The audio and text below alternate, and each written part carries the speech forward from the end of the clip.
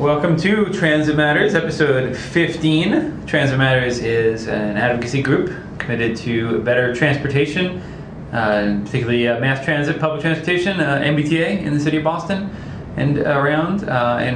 This is Transit Matters podcast. It's our frequent production.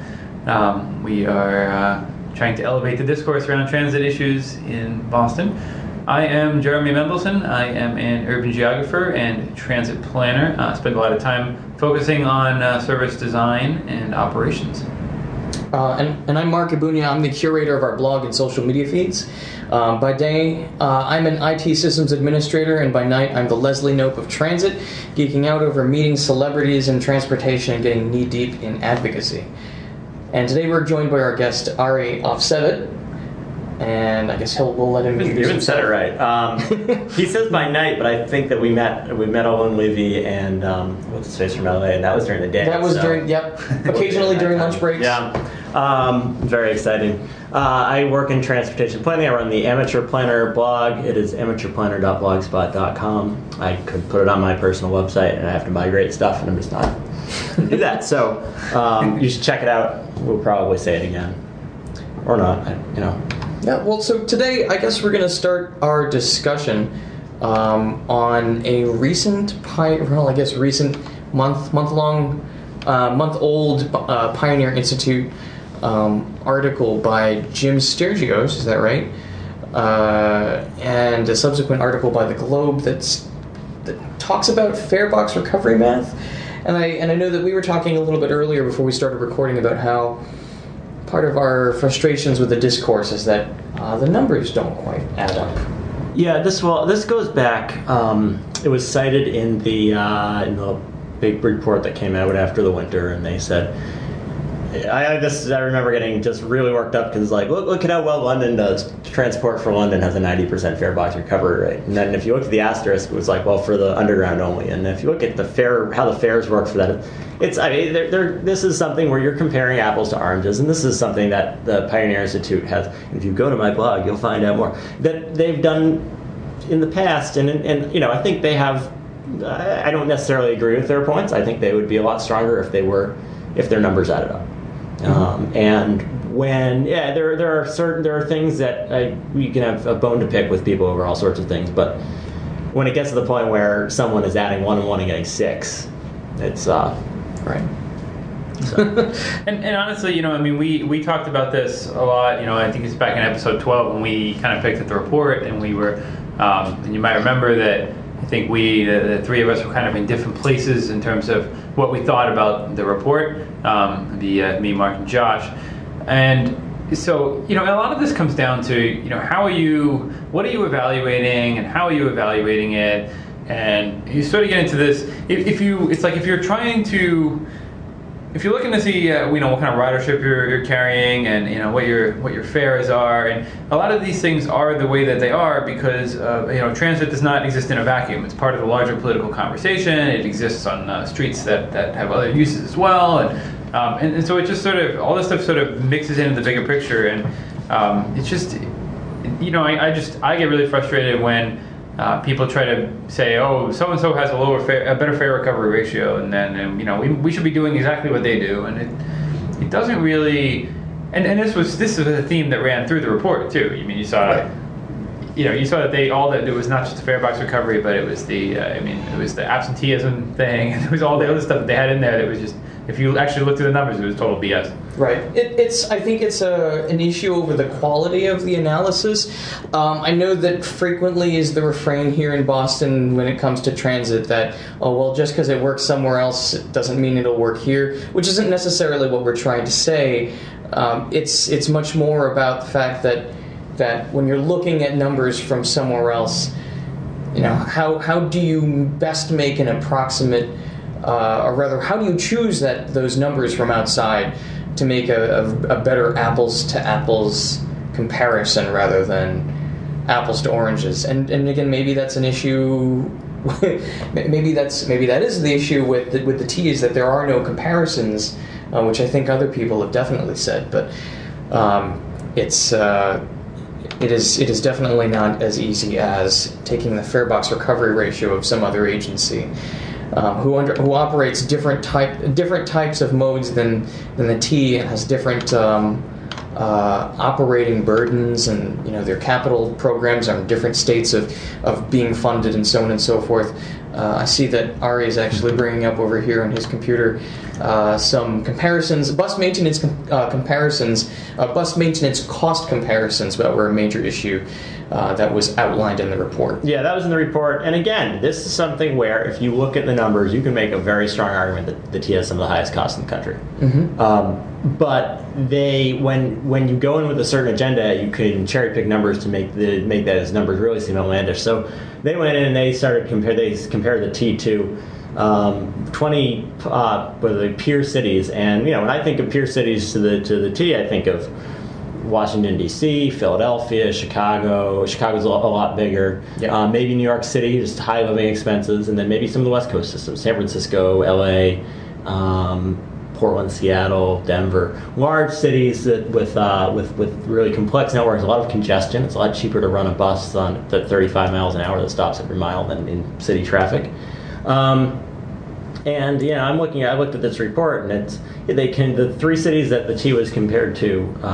There are a variety of a number of lists, but the only three cities that the T was compared to that were on sort of the highest ridership were D.C., Houston, and Oakland. And then they, for whatever reason, they somehow defined they used some bizarre metric, and it was actually a metric that if you looked at the definitions, the metric that they chose, and they must have chosen it, was something that varied by system policy. There were some systems it's minor. It was something like minor and major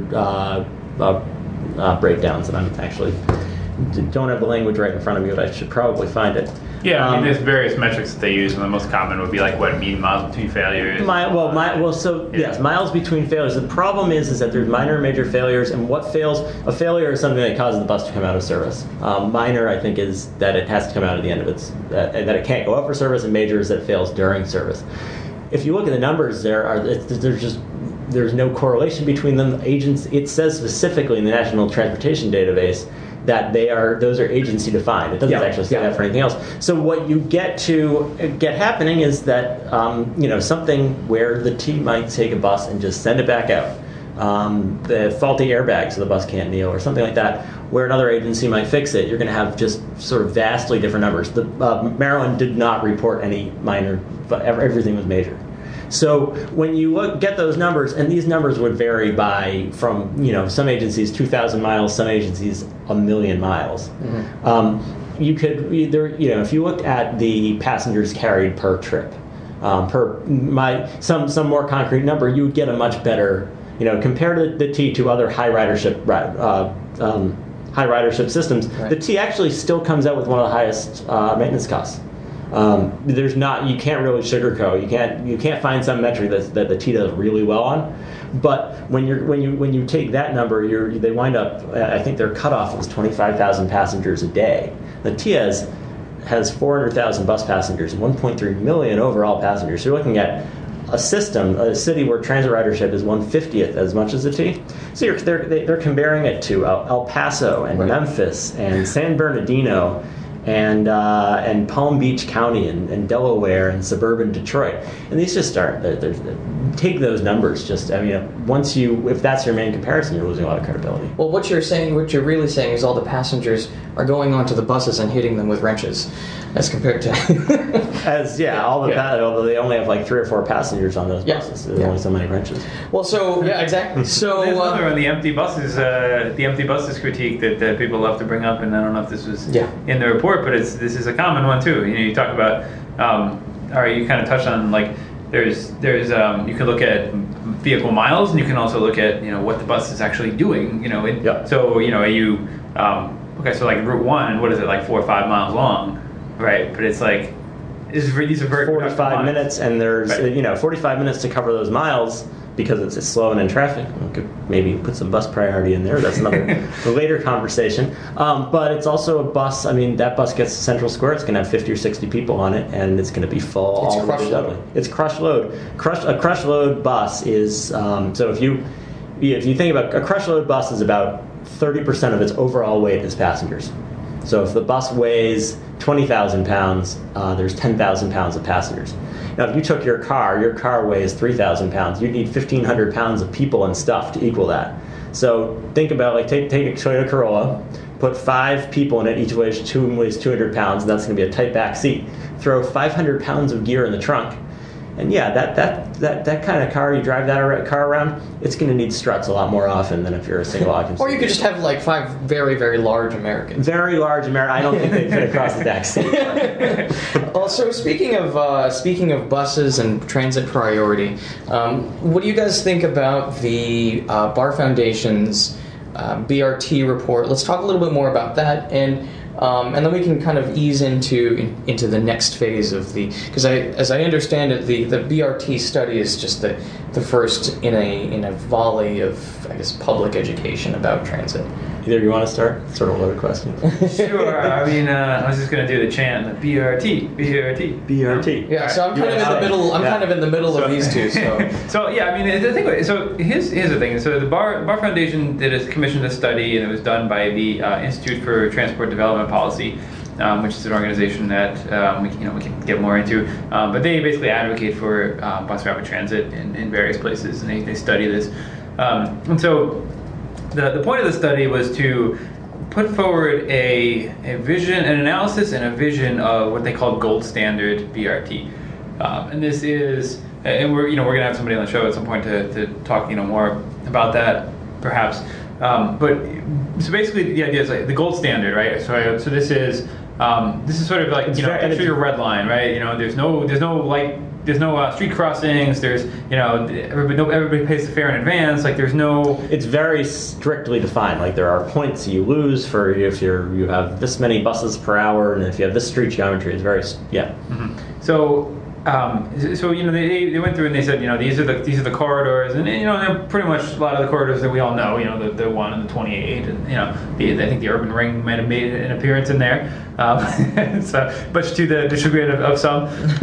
And so basically the conversation we wanted to think about is why BRT, and what is the vision going forward? And I think a lot of the times we sort of either kind of default to BRT. I was glad to see you, Ari, writing a lot about this, because one of the things that I've struggled with over time is that we sort of, BRT can be great, right? I mean, if you're thinking of basically what you mean by gold standard BRT is high quality, high capacity transit, that's fast, efficient, it's convenient, and it meets all these things that people want out of it.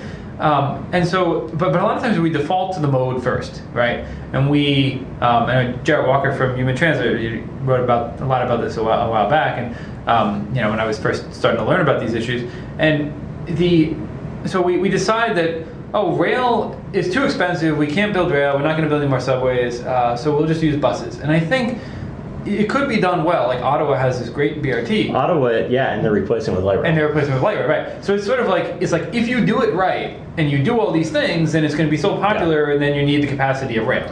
And if you don't do it right, you get like the Silver Line Washington Street, and politicians love that because they can say they're doing something great and it's cheap. Yeah, that's a great point. I think the gold standard is Bogota. I haven't been to Bogota, but 2.2 million riders a day. They have these 4-lane wide busways down every major street. They don't have necessarily signal priority, but they have a lot of grade separation. And the buses come every few seconds. The route structures are really complicated because there's a lot of like local express, and it's not like in New York where either the local stops at every station and the express stops at every third or fourth station. It's this bus stops at these 2 stations and then skips 10 and then stops at 3 more. Right. But it's great. It works really well. It transports a lot of people. But and so then we sort of hear from the ITDP, which is they say we advocate for public transit, but it's really only for bus rapid transit. They've never really met a bus rapid transit project they don't like, from what I can tell. Bogota has these 130-foot wide boulevards, which are like, it's just how the city developed and how it was planned. They have these 130-foot wide boulevards that'll have like 4 lanes of traffic plus this median busway. A lot of them will have grade separation. So the only high. It would be like if we took Comm Ave and took down all the trees in the middle and built a busway, the four lanes of pavement in the middle of it, going from Cleveland Circle to downtown. Or they also use the Green Line in that. Or use the Green Line. The Green Line is narrower. You really, to get this very high capacity, you generally need 4 lanes of capacity to have those wide stations. And Boston has narrow streets, so I'm looking at the matrix of what you need, and Blue Hill Avenue could have. You don't actually need the 4 lanes of this gold standard. You just can't get quite the capacity. But if you don't need subway capacity, you could probably eke it out on Blue Hill Avenue. But then you have to have the buses go somewhere. If they terminate in Dudley Square, then they have to go down then they have to go down Washington Street. Washington Street gets narrower, so now you're talking about maybe that separated median. Mm-hmm. Then they have to terminate downtown, and the narrowest street that any buses run on is like a bus-only street, but it has a right-of-way of that in Bogota, right-of-way, and it's just one little spur that's 60 feet wide. There's 2 lanes of buses with turnouts. They're talking about putting these buses on Arch Street and Devonshire Street downtown. They're talking about bus-only streets where really there would be no way to have deliveries, barely any room for passengers to wait. I mean, these are 30-foot wide streets. You need 22 feet for the bus lanes plus stations.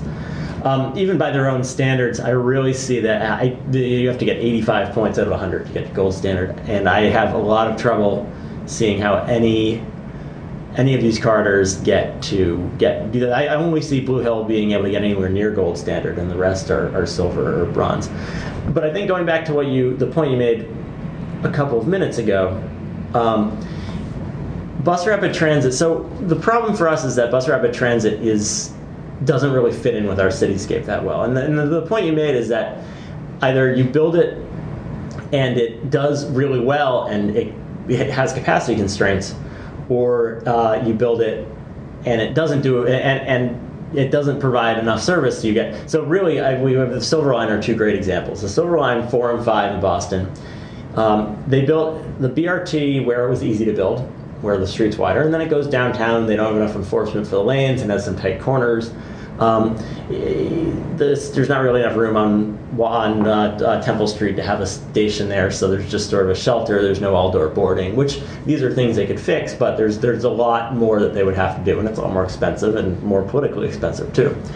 So it does. I mean, it's a very well-utilized line, but it doesn't provide nearly the service, the level of or speed or amount of service that like a subway line would along that corridor, or a light rail line that, say, fed into the Tremont Portal and into the Central Subway. The Silver Line 1 and 2, that goes from South Station, at least the portion underground, I mean, that's very expensive. That's about $1 billion a mile in current dollars to build that, or that's what it costs to build. And it operates at 2 or 3 minute headways at rush hour with those buses completely full because it's acting as a last mile. So you have 2 commuter trains and a Red Line train come in and 300 people pour down, and one bus can't hold that many people. So it's over capacity. And you get to, and it works. It doesn't work that well, but it works well enough for those trips that it's over capacity. In a rail line, if you had a 3-car light rail train sitting there, there'd be no problem accommodating all the people that it needs to. So the Orange Line in Los Angeles is similar. It's built in an old railroad right of way, so it has few grade crossings, it's signal priority. It works really well. They're running right now 4-minute headways. To get much more than that, it's 18 miles long. You get bus bunching issues. You have, crowding issues, bus bunching issues. You could get down maybe to 2-minute headways. At which point, if one bus has to stop for a few extra seconds at a stop, or if it hits a light, you can't really get much less than that without really messing up signal priority. If there's pedestrians crossing, because the pedestrian phase has to be a certain amount of seconds, and just the math just sort of breaks down really quickly. So they invested about $500 million in that, cheaper than building light rail. To increase capacity, they'd probably have to invest another few $100 million. At which point, it would make more sense if you were starting from zero to build the light rail, which they talked about. There's a lot of weird politics out there, but there's a huge sunk cost. So then it becomes, well, how do you improve this versus, and there's a lot of issues.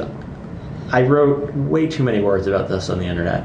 I think you should write more words. I'm done writing about bus rapid transit for the time being. One other thing that they say, and this is, I don't know if this is disingenuous or if this is an oversight, but it appears all over their website. They say that bus rapid transit is up to, they say on average it's up to, or it can be 7 times less expensive than light rail. If you listen to that, it's like, oh wow, it's a lot cheaper. And this is in the report. They say, oh, we can build 25 miles of bus rapid transit in Boston, gold standard, all the with all the bells and whistles for the cost of 3.5 miles of light rail. But if you listen to that, they say up to, on average. That's not how averages work. That would be like saying, we have a Boston-centric listenership here. That would be like saying, on average, Massachusetts gets up to 110 inches of snow per year. Well, on average, Massachusetts gets about 45 inches. And we get up to 110, and those are really different numbers. 45 inches is like a foot a month, and 110 is like 10 feet a month. Well, it's not quite, but that's what we got this year. And that's about the order of magnitude. I went and I looked at bus rapid transit projects in the United States and light rail transit projects, and threw out outliers like the Silver Line, which is a tunnel, and like the North University Link in Seattle, which is a light rail, but it's like a deep bore tunnel. And it came out that light rail costs a little more than 2 times as much as BRT. And that changes the equation a lot more, because there are certainly advantages to light rail, as Ottawa is pointing out, by converting their very heavily used and sort of bogged down bus rapid transit system to light rail.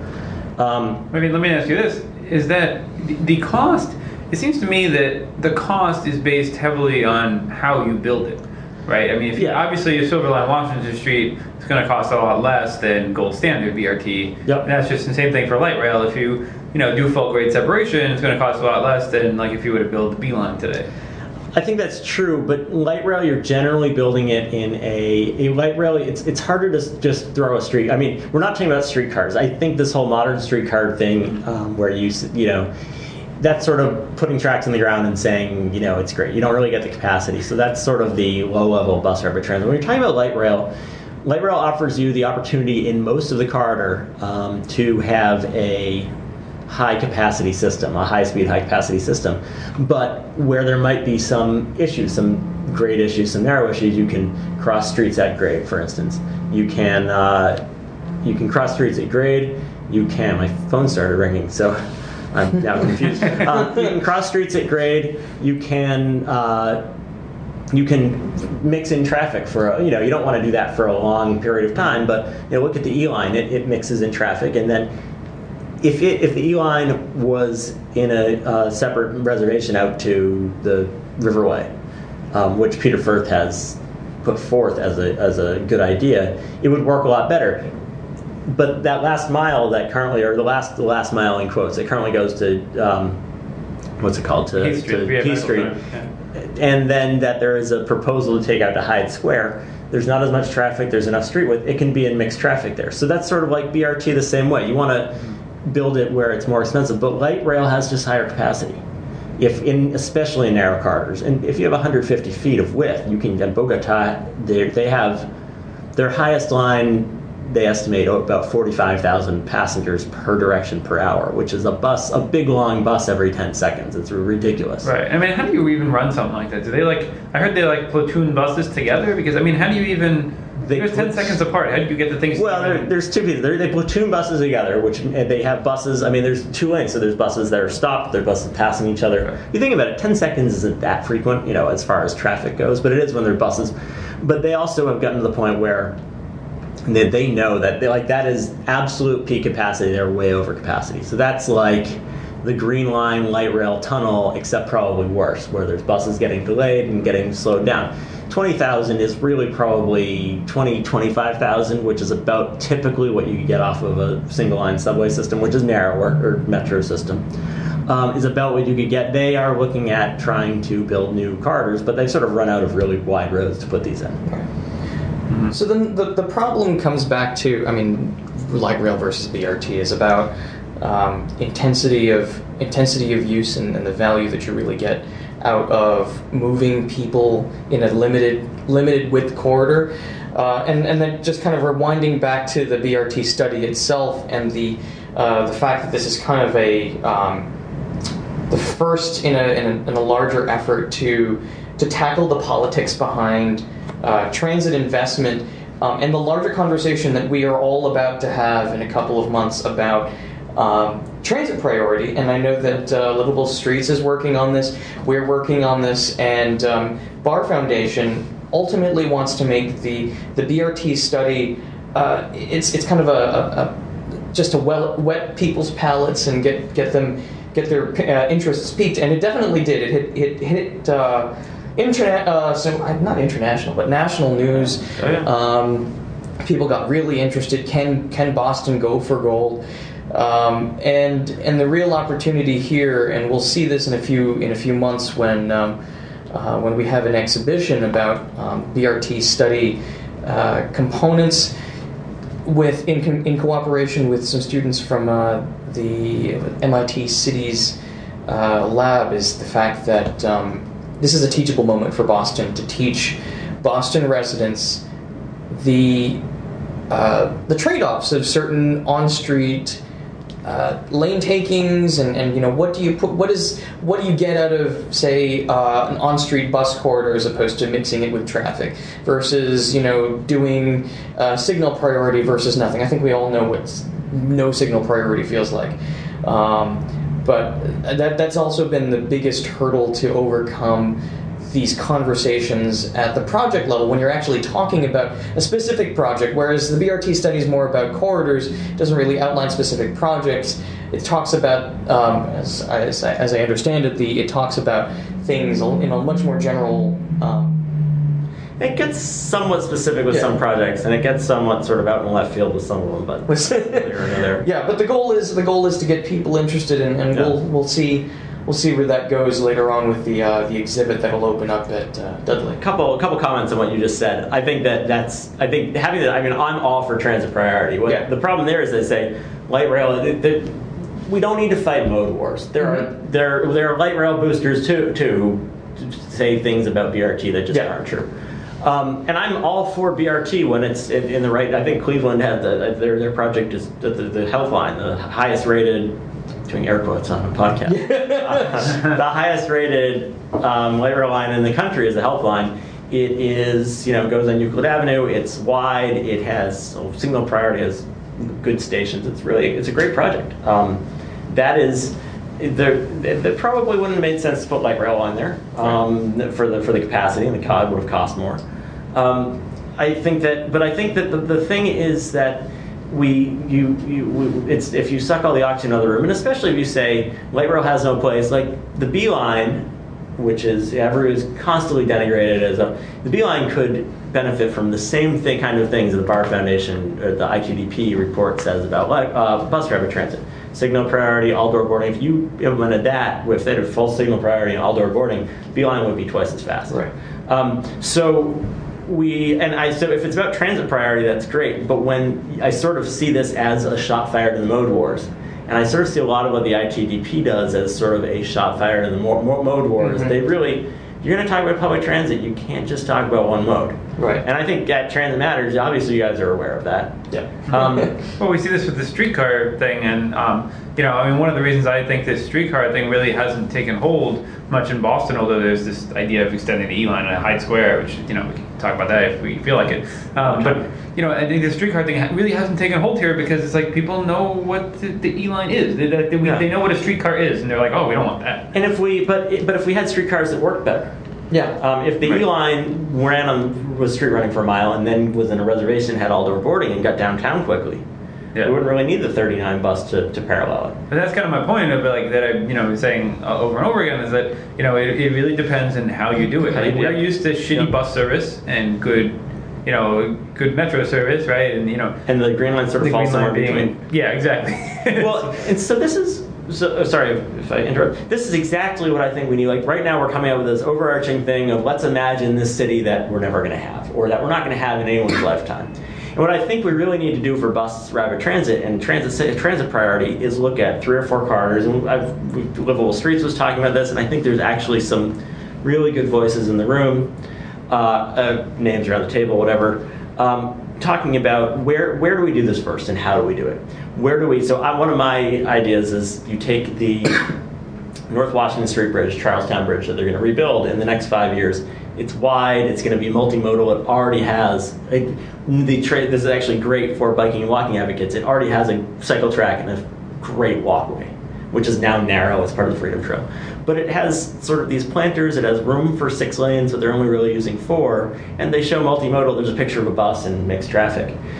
But what it doesn't show is that bridge is jammed with traffic several hours a day, and then it carries the 111, which is one of the top 5 or 6 bus routes in the city, and really the only link that Chelsea has to Boston, as well as the 92, 93 to Charlestown, a couple buses from Salem. It carries 20,000 bus passengers a day. It only carries about 30,000 vehicles. So look at somewhere like that. Look at somewhere like, I should have a blog post up, could you put bus lanes on the Harvard Bridge?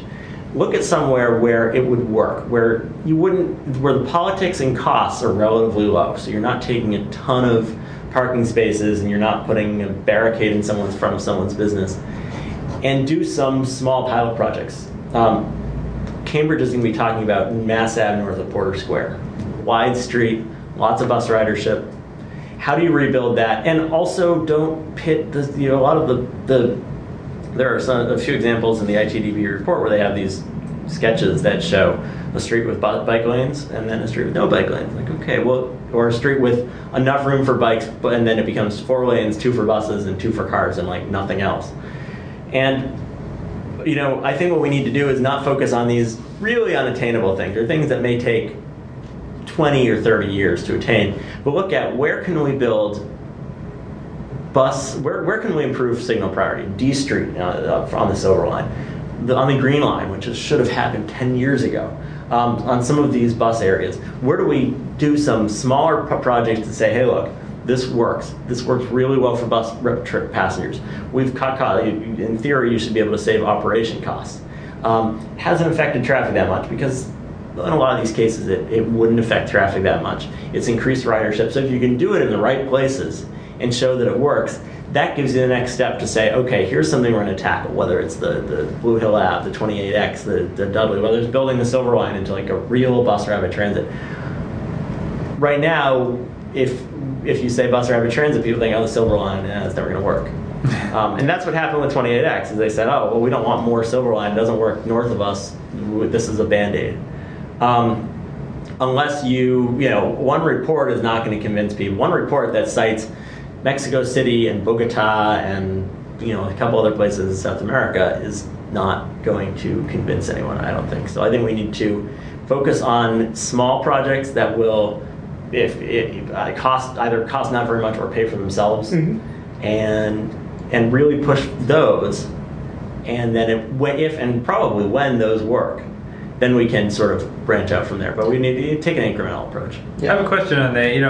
To follow up to that, and you can really tell that you're an operations guy by just the way you're framing this is a lot of times in transit we look at like these big projects.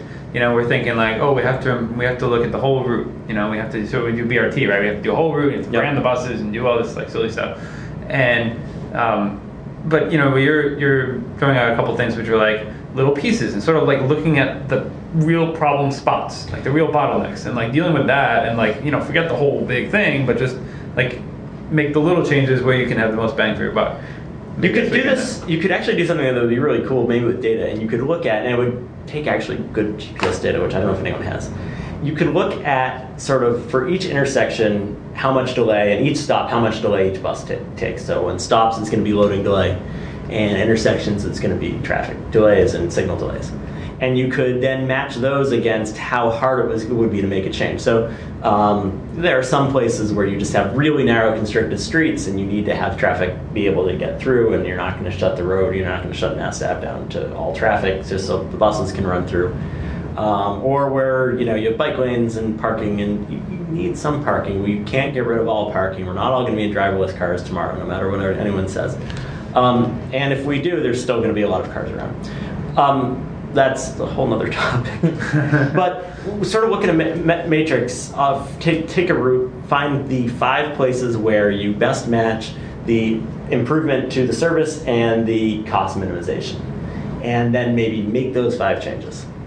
And that the problem is with buses, especially with buses, is that the cities own the streets. So you then have to get a lot of, and it's a lot easier when you're in a big city. If you're in Houston or LA, there's a lot of other little cities, but if you're in a big city where there's one city government to deal with. Monolithic city government. And you look at the 66 bus, it starts in Cambridge, it goes into Brookline, it goes into Boston, it goes through a bunch of different neighborhoods. There's so many different layers to bureaucracy in Boston. I mean, it's just, there's just a lot of moving pieces. The 86 bus, let's see, starts in Boston, goes into Brookline, goes into, I think it does. Yeah, and then it goes back into Boston, and then it goes into Cambridge, and then it goes into Somerville, and then it goes back into Boston. So there's so many moving pieces with so much of this that you have to find things that are, I guess, politically palatable is sort of the cost piece. Find some politically palatable things that are going to improve service, do them, and then when they improve service, instead of people looking at the silver line, they'll look at that and they'll say, hey, I want the bus in my neighborhood to be able to go faster. But I mean, how do we deal with that political issue? Because a lot of times, what's politically palatable is based on this idea that, the politicians pandering to car drivers, even whether or not they may represent the majority of their constituents. That's just sort of what they know, and that's what they think. And so, what's politically palatable may not be all that helpful in many cases. And sort of alongside that, how do we measure these things, these little things, to the point that we can really show some impact, some benefit, so then we can say, more of this. That's a good question. It's a little big question. It's a big. I mean, I think part of it is electing better people. I know the Cambridge City Council race. I think there are some interesting candidates. I have no idea if they have a shot at running, but it's a small number of votes. We'll see what happens. Cambridge City Council has very little power, but they can muck things up. One thing I'm really interested in is that we're in Cambridge right now. I'm almost looking at this is the O'Brien Highway. For the Green Line Extension project, they're going to at some point shut down the Leechmere Viaduct again. I feel like Forrest Gump did that 3 times in the last 10 years. Yeah. For some number of months. 12 to 15 months, according to, which is a long time. It's mind-boggling. I mean, I don't know, when they did these things, back in the 30s and 40s, I mean, they would just, do it all in one weekend. Yeah, well, we do that with I-93 heavy lift bridges. I think what they want to do is the non-concrete part, they want to replace that because that's 110-year-old steel. Yeah, they're going to have to knock that down. 12 to 15 months is a long time, but even it would be a number of if they did it really well, really quickly, it'd be a couple of months. There's residents around there, you probably can't work around the clock. But that gives you an opportunity to build temporary bus lanes. On the Craigie Bridge. On the Craigie Bridge. Most of that bridge is 3 lanes wide. Part of it is, the outbound part is 2 right at the draw. So you probably would need 2 lanes of traffic. Most of that, you could make the center lanes bus-only lanes. You don't need to stop the buses. There are no stops along there. Maybe you have one at Science Park. Maybe you just close Science Park. Or maybe you put them in the right lane, but then you have turning traffic. It could be figured out. It could be figured out. You could do this with flexible barriers and some enforcement. You could just paint diamonds on the road, and you could diamonds on the road. So and just some signal priority, but there's only a few signals that you need to fix. Yeah, and a police officer so that cars don't. There's already a lot of cops around there. Right. Anyway, you'd have to get, there's many jurisdictions because you'd be running T buses on a DCR and DOT roads and probably City of Boston and Cambridge roads, and you'd have Mass State Police involved. So, but all of that is doable. And the other option would be to make the right lanes bike only, so that when traffic is really, and then just have painted lanes. When traffic's really bad there, it's really bad. So the buses, it can take 15 minutes to go less than a mile. Mm-hmm. So then the buses go right by. When traffic's better, so if a bus is following a bike at 12 miles an hour, it's still going to be a lot faster than sitting in traffic. And when in the midday, when a bus is passing a bike, there's plenty of room for it to go out and pass the general traffic lane. So that's another option that could be used. But do something temporarily. I think that would also, you could probably get some local Cambridge legislators on board because Tim Toomey is sort of the city council person and state rep from East Cambridge.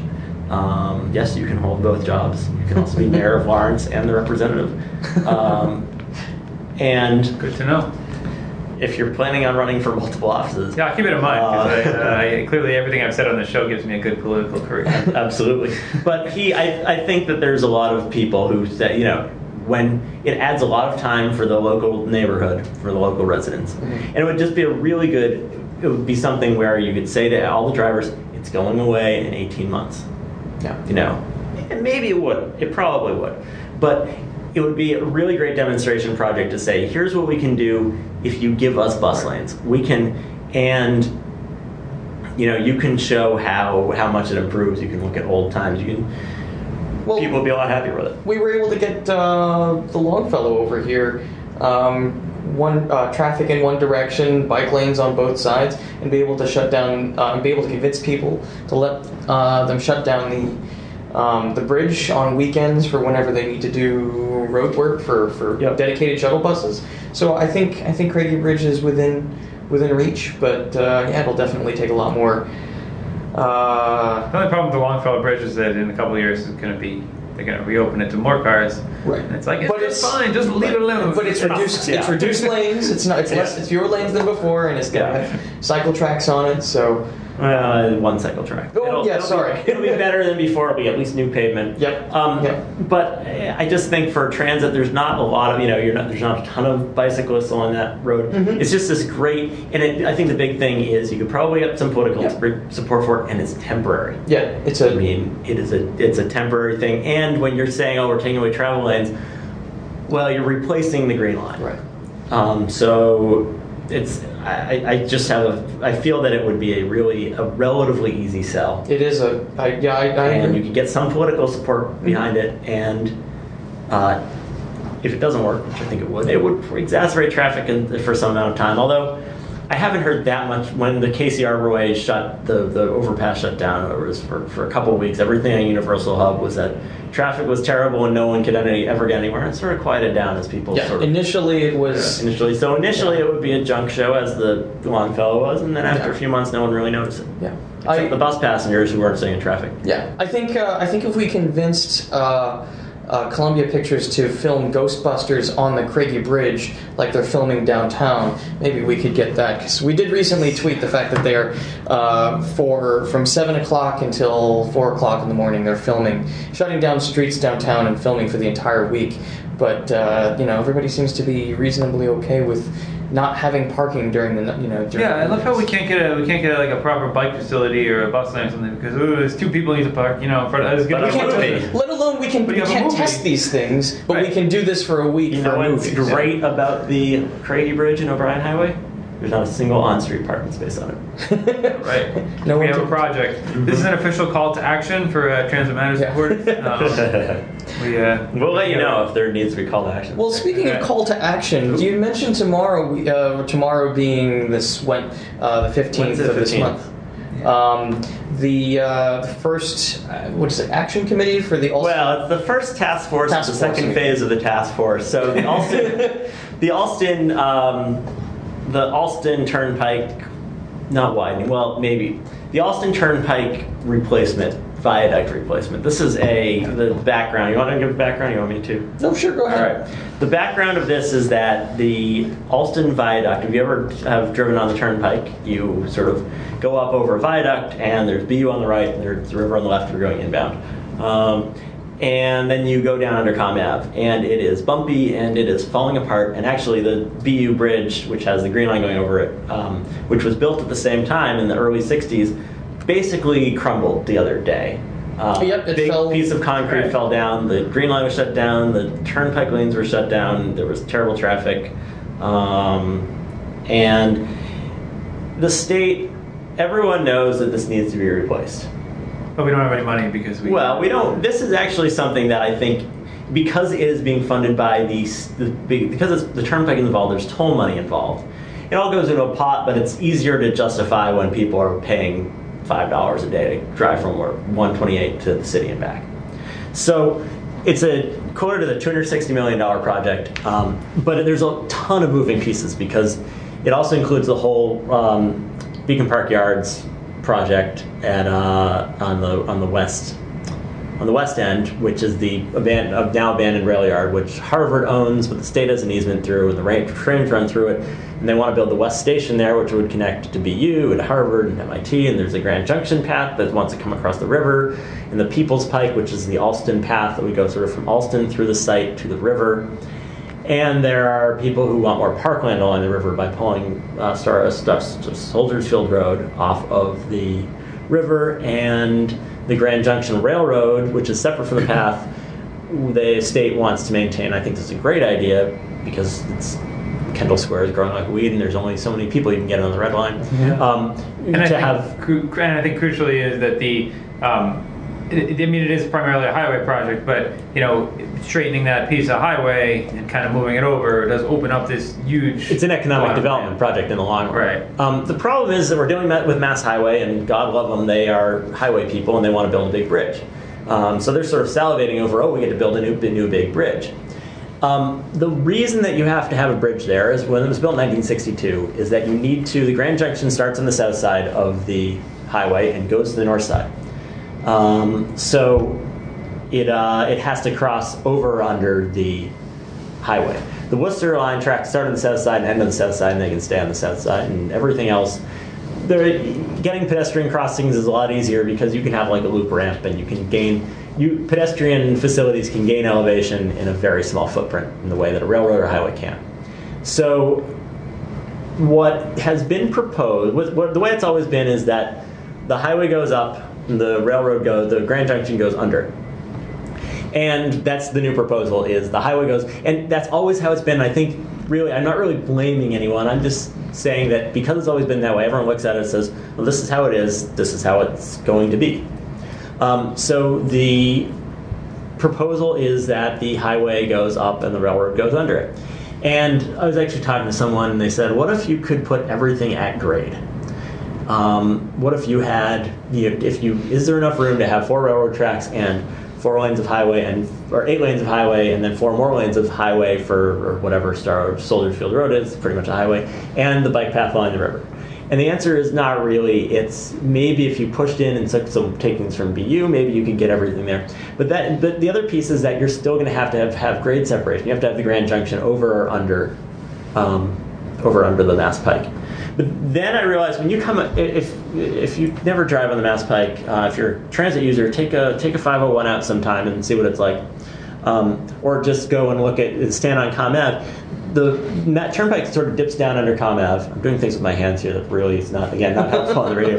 But we have a video. I didn't tell you. I don't see it. This is all. If you go to amateurplanner.blogspot.com, this should be up on Wednesday, probably the time the podcast goes to air. Mm-hmm. That has some small words and visual aids, or always visual aids. So right now, if the turnpike goes down, and then it goes up a steep grade, and it goes across this big viaduct, and then it goes down to the tolls, back to ground level. And the Grand Junction comes across the river, and then it actually crosses above Soldiers Field Road, so it's going up. And then it actually goes down at what for a railroad is a steep grade, a 1.3% grade, so that it can get under the highway. And I was thinking, so I'm like, okay, so you need to cross that over. What if you cross the highway? What if you crossed it over? And something clicked, and I said, why are we taking the largest single thing in the corridor, the 100 to 120 foot wide highway, and building a viaduct for it? Viaducts cost a lot more than, building something on the ground is a lot cheaper than concrete and steel for the viaduct. And if you've run along the river there, there's a lot of concrete and steel. And there's a lot of engineering that goes into it. There's a lot of long-term maintenance costs. You have to paint it, you have to have drainage, and there's rust and stuff. Inspect it, and then it's going to be obsolete in 50 or 75 years again. What if you're really putting it over the smallest thing, this 30-foot wide right-of-way, that actually needs more clearance, so you have to have it higher. A highway over a railroad is higher than a railroad over a highway. Right. A highway, Prudential Tunnel, the highway has 14 foot 3 inches of clearance, and the railroad is 16 foot 9, so it's 2.5 feet. It's a difference. But the highway is also starting out a lot lower. The space constraint is really on that eastern end. So the railroad is 16 feet higher than the highway coming in. Why not keep the highway at that low grade, take the railroad over it? You could have the same grade coming off the bridge if we get it high enough, run it. It's about 1,400 feet down the median. Run it like if anyone's been to JFK Airport and taken the air train runs down the middle of the Van Wyck Expressway. No, it doesn't have the same. You'd need probably more. It runs sort of on these pedestals in the median. So there's just these 6 foot round, about 6 feet wide, round concrete things that go up, and then the right of way, the railroad sits on top of that. Right. Build that, it would be much smaller. Instead of 4 rows of supports, it would be 1 row. Instead of 110 to 120 feet of width, it would be 30 feet. And then that would slope down. So it would run in the middle of the median, slope down on the other side. It would, I actually think it would be a better project. It would give you a lot more. It would sort of future-proof it because you wouldn't have the highway grade taking up a lot of room in the Alston area, in all the railroad yard area. But I think the big thing with the state budget deficit and with not having passed the gas tax is that would wind up being a lot cheaper. You're building a lot less.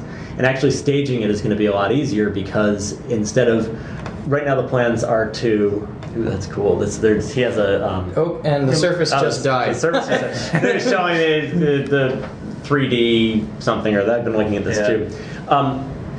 Right now, the way that you'd have to do this is to build it, you would have the viaduct. You'd have to build 2 lanes of the new viaduct, and then you'd have to be taking down 2 lanes at a time and rebuilding them in like place. Big dig all over again. Big, very constrained. Whereas if you were building underneath you would be building lanes sort of underneath the temporary lanes, but as you took things down, you'd get a lot more space. So I mean, I see like I have a hard time with cost arguments in general because like maybe cost can be spent in other places, but like savings can be spent in other places. But I always struggle with that. But I'm wondering if you get to this point where you can keep, because right now you have this massive highway and you do have the railroad, but primarily this massive highway there that divides, that just completely splits up what are 2 neighborhoods. Yep. And it would be nice to sort of reconnect, right? Alston is broken apart. And it'd be nice to sort of reconnect in the same way like Prudential Center development, everything kind of reconnected all that stuff in that part above. For the transit nerds, and an RTS bus just drove by the window. Oh, fancy. Yeah, there we go. That's why the MBTA's maintenance costs are so high, by the way. Yeah, 20-year-old buses. But I'm wondering, could you just get to the point where you like build a deck over the highway? If you get it down, you build a deck over it, and then you're like, now you have a neighborhood instead of this barrier. So I think this is a great argument. And what this project would do is instead of you'd still have some right of way descending because you have to cross something over another. But instead of 120 feet wide, it'd be 30 feet wide. So it'd be like a portal, for the Green Line instead of like an entire highway. I think that's a fine argument. I think it carries a lot of water, but right now, the way I think to advance something like this, so if we can plan out this better project and it winds up being cheaper, making that argument to neighborhood advocates, I think is great. To people who want that area to be stitched together with a deck, keep things lower, it's great. This generally keeps the things a lot lower. In theory, you could build a deck over the turnpike and over Star Drive and have a elevated promenade overlooking the river. It's fantastic. That's not within the scope of this project as far as the state defines it, and it's not within the budget. But if the budget is lower, I think there's 2 things. One is it would give the sort of bike, pedestrian, transit advocates, if we're advocating for a cheaper project that has the same, and if we're sort of the ones pushing that looks really good, both for Mass Highway, in theory, they should want to do things cheaper, as well as sort of in a larger political picture of, here are the guys who, there goes the Easy Ride shuttle, that's an El Dorado. Right. Well, rather than just simply opposing the project or just asking for more of them, then pointing out solutions that actually allow us to get more for the money. Yeah.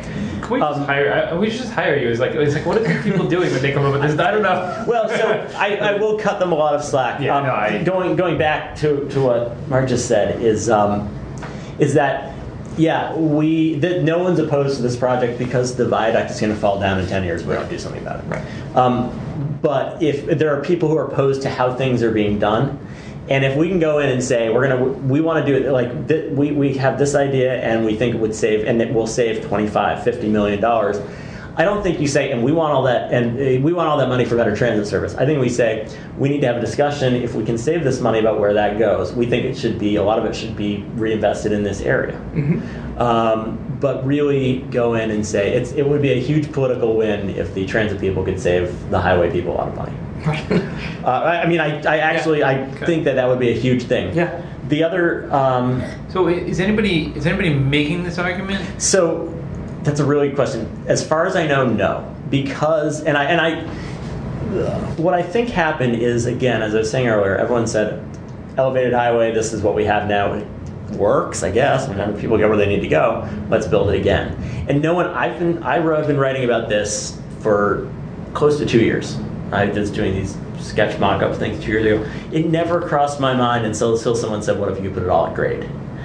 And so someone mentioned it, and the state did a mock-up, and this is actually will be, and it's actually published somewhere on my blog. It's a year ago. It'll be up on the front page soon. And just doing some proofreading. And welcome to the world of blogging and trying to get people to read your. Anyway, it's This is why I haven't updated my blog in quite a while. It's so I think really no one thought about it in this way, because you really have to take a couple of steps back and say, okay, not what do we have now and how do we replace it, but what's going on here? What are the moving pieces and how do we integrate them? And what the state did have something showing. Someone asked and they did a mock-up and they said, well, it wouldn't work because the Worcester line would be elevated and then it has to go under a bridge and the elevations don't work. But they, for whatever reason, and I don't think it's nefarious. I think they just looked at it and said, okay, well, either the rail has to be up or the highway has to be up. All of the rail or all of the all of the rail, exactly. And they said all of the rail doesn't work, and it doesn't. They also said the Grand Junction would have elevation problems. They didn't look at the elevations. Right. But when you look at it, the Worcester line can stay at grade on the south side of the highway, and no one has to. So I was just actually looking at the 3D model, and what I did see was that there is a little bit of overlap.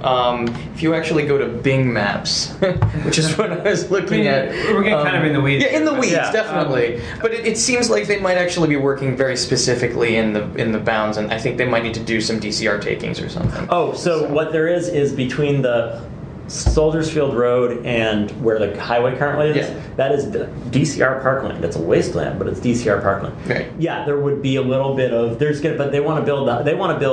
The other issue that Mass Highway has that really needs to be addressed. Excuse me, is that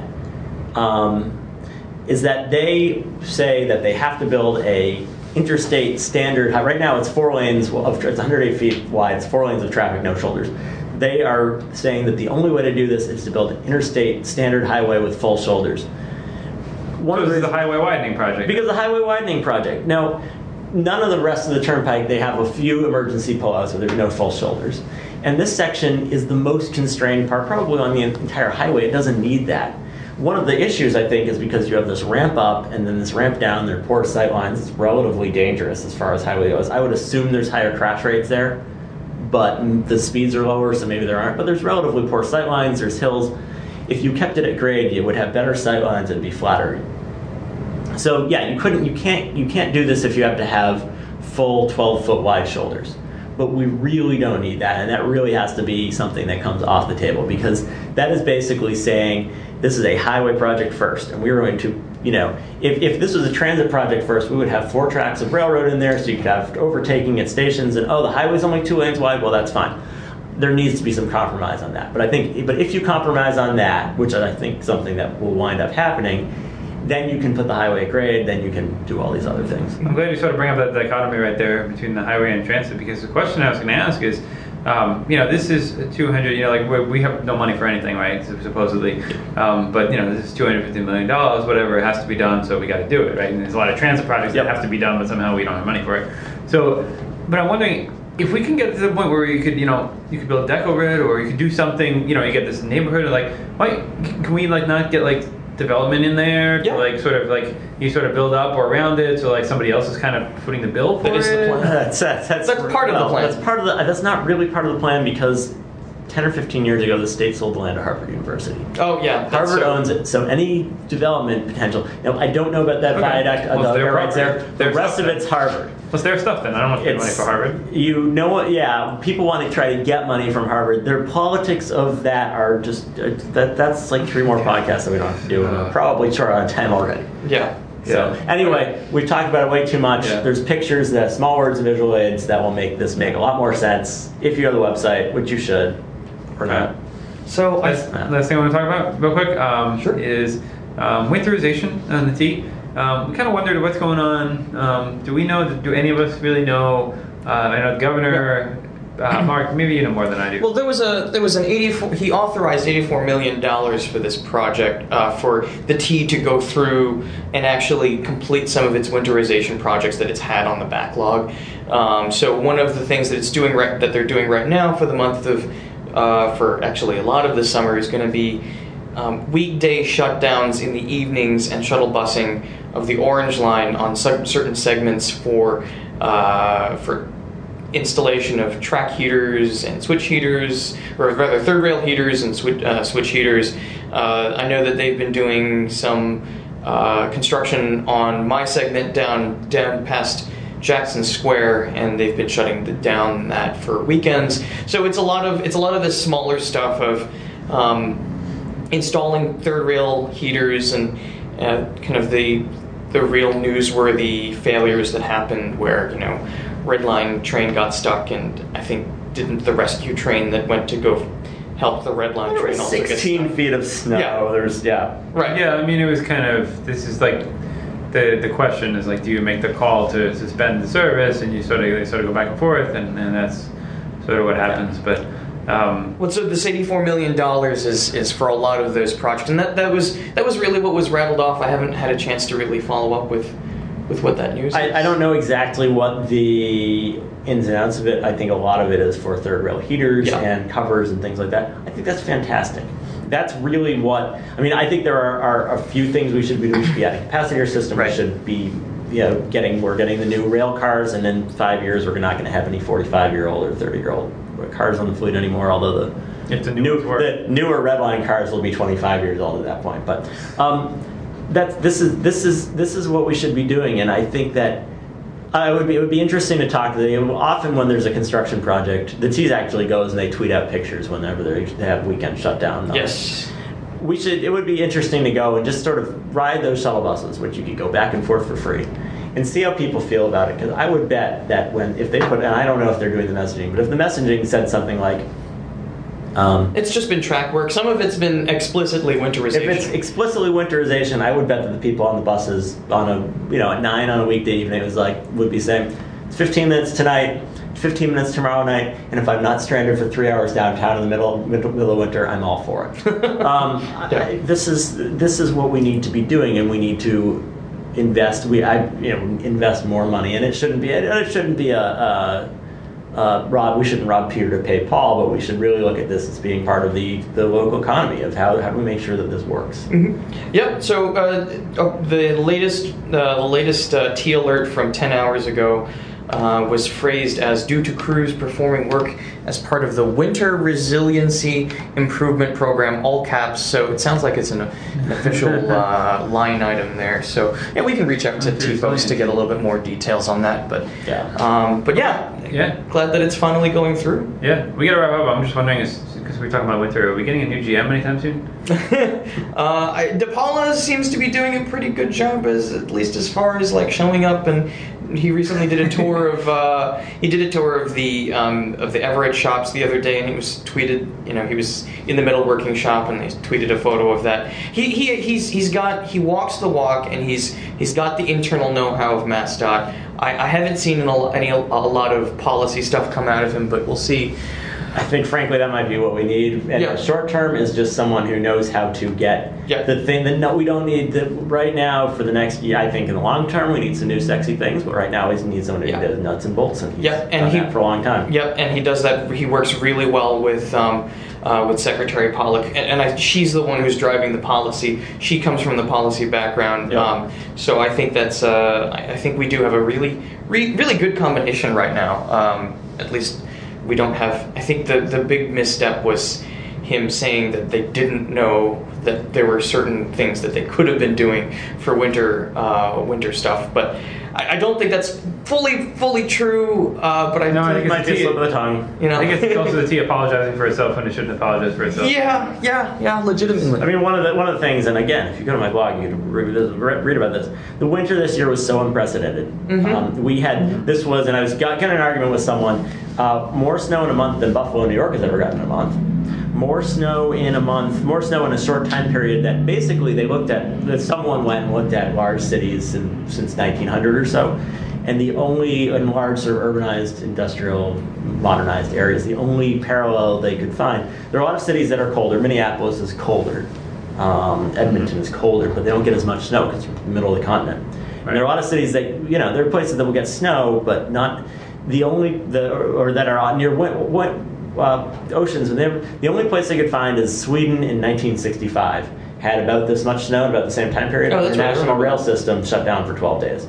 So this is not, everyone says, oh, he should have known this was coming. No one knew this was coming. We've gotten, in 2013, we had a similarly large snowstorm, and then it was 45 degrees 3 days later, and it melted down to like 8 inches, and the T shut down for a day, it was fine. We had one of those storms, then we had another one, and then we had 2 more in the span of 3 weeks. So I think people were also they had the T always has a microscope on it, and we want to bitch about it all the time. Yeah. I think it really gave people an excuse to bitch about it. But on the upside, we got an interesting conversation, and we are retaining people's interest. I think some people are taking advantage of that conversation, but if we're getting money to install things that will make it work better in the winter, I mean, and if you look at the T versus DC basically shuts down most of their service, except for underground service when there's 8 inches of snow. Well, that's because they shut down everything, though. I mean, the whole city pretty much shuts down when they get a couple of inches of snow, because that's just like, they get that like 10 times a year, and they're like, it just makes sense. Yeah. New York shut down this year when our big storm, they got like 8 inches of snow. Well, poor forecasting, but you never know. Yeah. Anyway. So I guess we'll wrap it up here. Yeah, we should do that, because we've, as usual, gone too long. But it's great content, and I hope you enjoyed. Thank you, Ari, for joining us. You're very welcome. Find out more information and check out the post tomorrow and all other times at amateurplanner.blogspot.com. You can tweet at us at Transit Matters. You can follow us at transitmatters.info. You can follow me at Critical Transit. And what else? You can follow me, Mark Ibunya, at Digital Sci Guy, though I run the main Transit Matters Twitter account. Oh, and I have a Twitter account. It is actually one of the reasons the Amateur Planner is easier to spell. At Offsevit, which is my last name. O, F as in Foxtrot, S as in Sierra, E, V as in Victor, I-T. On Twitter. We'll put a link to that. And also email us feedback at transitmatters.info. Thank you for joining us. Thank you guys for having me. Always fun. Thank you, good night, and good transit. What is it? Because transit matters for some reason. Yeah, because transit matters. Thank you for listening.